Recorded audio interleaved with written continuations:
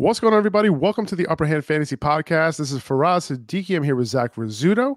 We're going to go over our Week 9 wide receiver rankings, our Week 9 tight end rankings. But first, we're going to go over a bunch of news, a bunch of injury news to best prepare you going into the weekend, going into Week 9.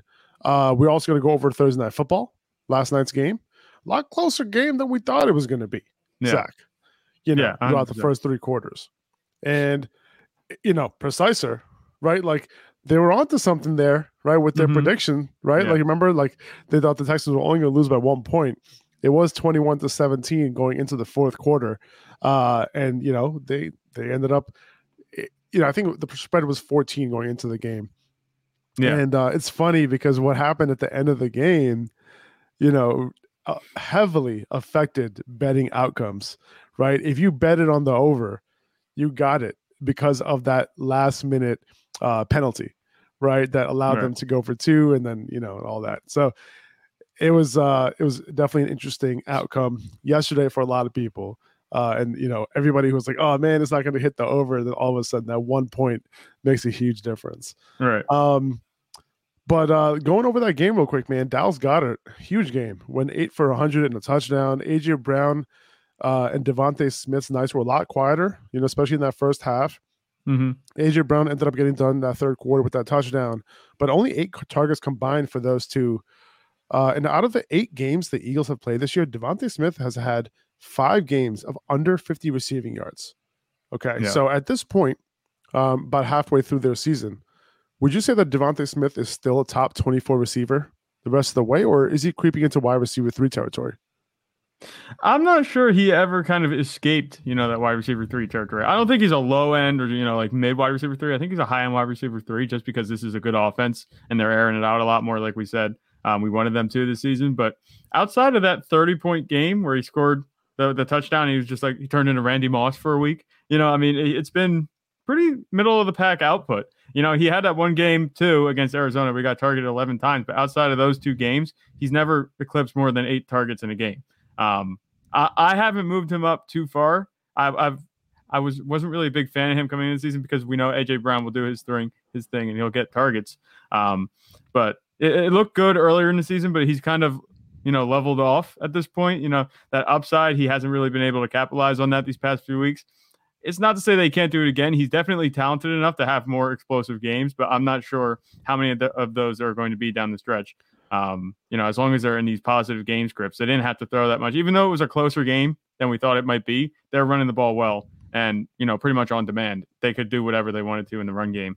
And obviously, Dallas Goedert having a big day didn't help his case, but that's just the way it's going to be with this offense. There's so many weapons, only so many can have those big days. And it just hasn't been Devontae Smith's day these past few weeks.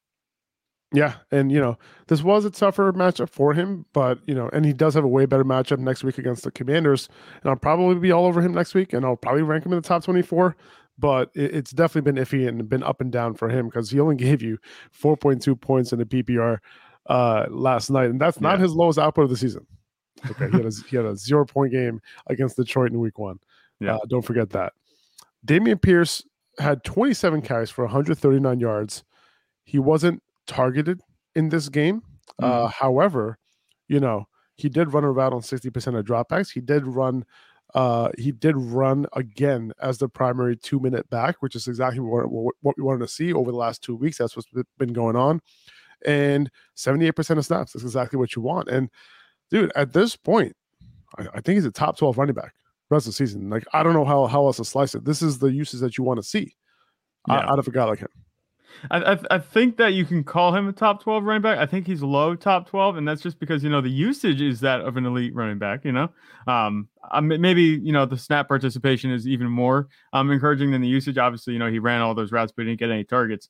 But the thing that kind of reared its ugly head for me that I, talked about, I think it was 2 days ago on the podcast, regarding his upside is the touchdowns. He had 27 carries, 139 yards. That's really good. I think that's averaging 5 yards a carry on 27 carries. That's great. And you saw the way he was running the whole night. Not only was he the primary 2-minute back, he was the primary offensive weapon. That's just what he does. They were going to run the offense through him, and it was shameless at that point. They just hand it to him over and over and over. I think it was 5 plays in a row on the one drive. They just kept handing him the ball. And that was when he broke off that 36-yard run. But, he looked really good. It's just the touchdowns weren't there. And that was my concern that, he'd get all this usage and it's pretty much empty calories. I think that's what we talked about. 139 yards, really nice output on the ground, but without a touchdown, that doesn't amount to much, especially if you're not getting those catches or those targets either. This is where I said, that the ceiling would come into play because of the offense he's on. I think this could continue to haunt him in the future. I do expect him to do a lot better, in the touchdown department moving forward, but this is just kind of, it's like both worlds where obviously you were buying Dameon Pierce, because the usage is obviously there, but I was a little bit leery because of the touchdown. So we kind of got, both of us got a little vindication there. I guess so. But like he almost had a touchdown if they decided not to throw it at the 2-yard line, right? Like he was right there. They could have just handed the ball off to him, but instead they threw it to the tight end for the touchdown. Yeah. And what was his name? It wasn't even to like a Brevin Jordan or somebody that you might have picked up on the waiver wire. Just one catch on the night. Tegan Quitoriano. Yeah. That's his Quitoriano. Did you ever see those that segment? I forget they used to do it. It was like that helps nobody. It's like, yeah. That's 100% what that was. Exactly. And it could have helped Dameon Pierce a lot if he 100%. Had that touchdown. At least would have satisfied you. But listen, man, 60% of dropbacks running around on that, getting the 2-minute offense, that's what matters to me. Over him not getting 0 targets. So he is an every down back at this point, and I love it. Like he didn't get the targets in this game, but I'm expecting moving forward. I think this is more of an exception because of the fact that he's running so many routes and hasn't got targeted. So I'm expecting that numbers to go up, and I'm assuming that number will go up just based on the number of routes that he's running and his role. I'm looking at that more than the actual number of targets he got, but 0 targets, like that's not what you want to see. No. But hopefully moving forward, he's able to get some targets going his way. Yeah. Let's see what else happened in this game. That's about it, really. Was Miles Sanders was able to do his thing too, like we talked about. Yeah, it was a quiet fantasy night. Just outside of I'd say Dallas Goedert. That might end up being the tight end 1 performance this week, unless Travis Kelce does his thing. But Travis Kelce, or do you mean the real tight end 1 this week, Isaiah Likely? Yeah. We'll see. Maybe I don't know. But do we know if Mark Andrews is playing yet? I guess we'll talk about it. He hasn't practiced as of yet. And that's a good thing to get. Let's just get right into it, man. Like he hasn't. We'll get into the news now. Mark Andrews is not practicing. Likely might get some run anyway, right? Rashad Bateman. Let's talk about it now. Rashad Bateman out for the season. Yeah, with a season-ending Lisfranc surgery. That's not good. Hopefully he can revive his career. Right, like you never want to go through a Lisfranc surgery because that could have some lingering effects. Hopefully, he'll be fine for his career. Hopefully, this doesn't affect his career or his dynasty stock too much. That sucks for this offense. It sucks for Lamar Jackson, right? I would guess the primary beneficiary here would likely be Devin Duvernay. He's probably like an upside flex play rest of season, maybe a lone wide receiver 3 at times, depending on bye weeks and stuff. But I'd make sure he's rostered. He probably is in your league. I'd make sure Isaiah Likely's rostered too, regardless of whether Mark Andrews is playing or not. Like, at this point, so they assume Rashad Bateman was going to be back. So why make any permanent changes? But now they don't have anybody, dude. Like, why not run both these guys at the same time, right? Yeah. Andrews and Likely, because those are their best options. And we saw no matter what quarterback is in there, they've shown rapport with Isaiah Likely because he just open all the time. So Likely might get some extra run regardless. And, I'm not sure if Andrews plays, if I'm going to play Likely this week, but I want to see how it all plays out and see what the Ravens do from a personnel standpoint, because now without Rashad Bateman, they're going to have to make some permanent changes here. Yeah. And if you picked up Isaiah Likely, you're at a point where he can really only appreciate, assuming he doesn't get injured, in terms of his value. It's only going to go up from this point, I think. You look at the receivers they have to pick up the slack, with Rashad Bateman being out. They were anticipating him being back. And obviously they've been getting by without him. They've been doing all right. But is Devin Duvernay, Demarcus Robinson, James Prochet, you're going to have one of them line up as have one of them on the field at all times? Like, I'd rather have, a 2 tight end set with Mark Andrews and Isaiah Likely out there over any of those receivers, which you just kind of mentioned. But Isaiah Likely, we also talked about this too. He's a receiver in the tight end body. He's always open, and he's going to be a good pass catcher for you regardless of where he lines up from. He could line up out wide. He can also line up in line. It doesn't matter where he's going to be. He's going to be able to get that separation. So I like Isaiah Likely as an asset at this point. Like I said, I think his value can only go up. It's gone up a little bit already, especially with Mark Andrews being out and him taking advantage of the work that he got last week. He's shown that he is, and I keep calling him this, the only tight end handcuff really right now in fantasy football. And if Mark Andrews misses time, you could have yourself, a locked in, top 5 tight end, which hard to come by these days. For sure. Another guy who's not practicing for them, Gus Edwards. And Kenyon Drake would be the play for me in his place as a low-end RB2. This team is banged up, dude. Like, this offense is banged up. And it's going to, at the end of the day, it's going to affect Lamar Jackson, too. Lamar Jackson's going to have a high floor, but his ceiling, it's going to be tough to come by. And we've seen that. He hasn't hit that ceiling, since the first few weeks of the season. Yeah, I'm surprised kind of that, I'm not saying that the Ravens should have moved for a receiver. Obviously at that point, before the trade deadline, they assumed Rashad Bateman was going to be back, but, they could really use some help right now. I'm thinking, if it comes down to it and they keep having rough performances, I don't think I'd rule out maybe, Odell Beckham Jr. might go there. So that would be a name I'm looking at. Obviously, Odell could go anywhere at this point, but he might fit there in Baltimore, I think, with Lamar Jackson. It seems like he should. It seems like a spot I could see that happening. That's just me. So maybe if things go poorly for Lamar these next 2 weeks, something happens there. There's always that chance that they could add somebody through free agency. But yeah, you're absolutely right. With Lamar Jackson, his ceiling is going to be, we're not going to be having those 40-point performances, I don't think, anytime soon. Cam Akers is back with the Rams. He's practicing in full, and he's claiming that none of that was on him. But in terms of how this backfield shakes out, I'm avoiding the whole thing. Yeah. No Darrell Henderson in my lineup. No Cam Akers in my lineup. No adult film star Ronnie Rivers in my lineup. I'm going to continue to stash Kyren Williams, though, right? Because he's the only running back that doesn't seem to be looked at negatively at this point by Sean McVay. So, yeah, I'm avoiding this whole backfield.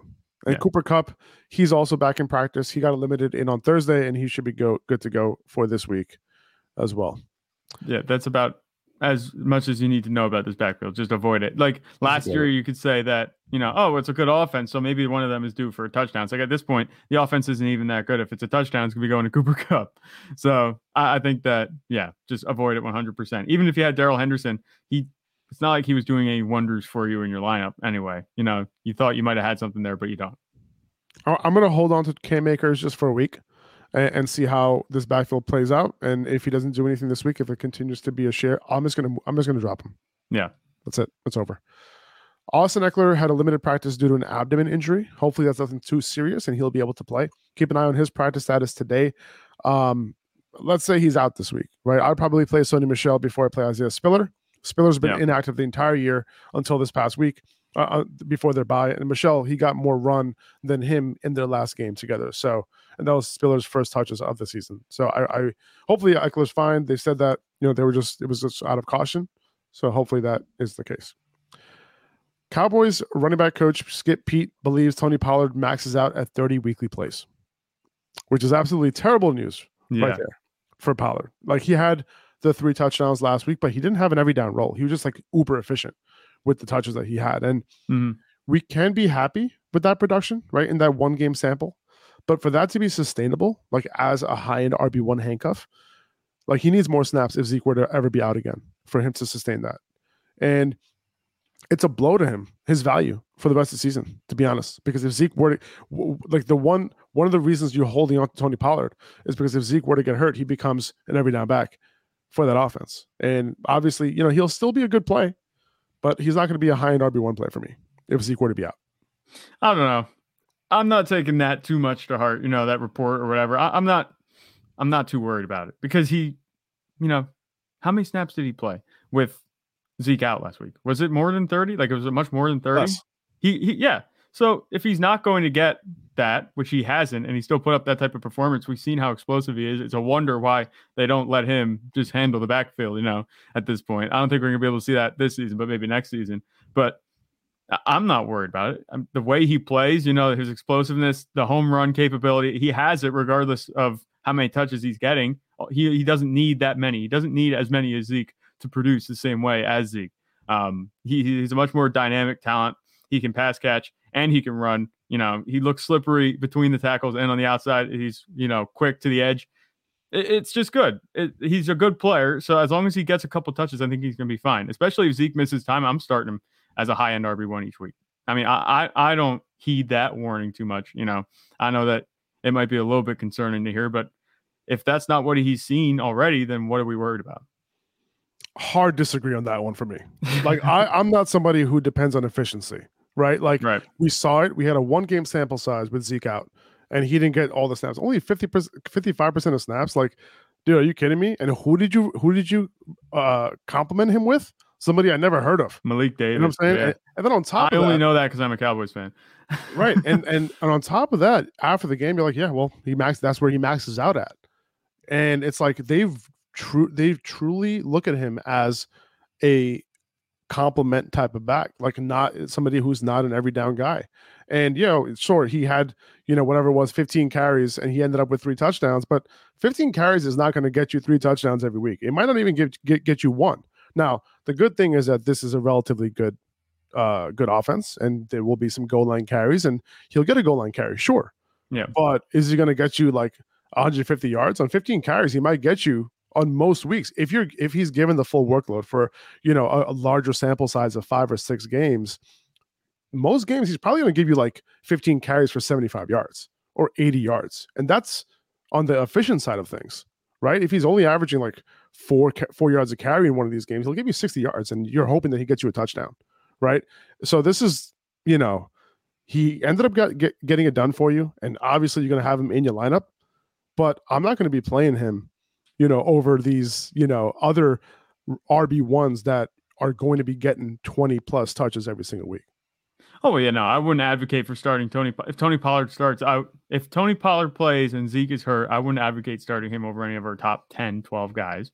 I mean, well, maybe the top 6 or 7, because I think that the upside is still there. Obviously it looks bad from an efficiency, a sustainability standpoint, because he was super efficient, but I think that's kind of his MO. He produces very well when he does, get the ball. That's all there is to it.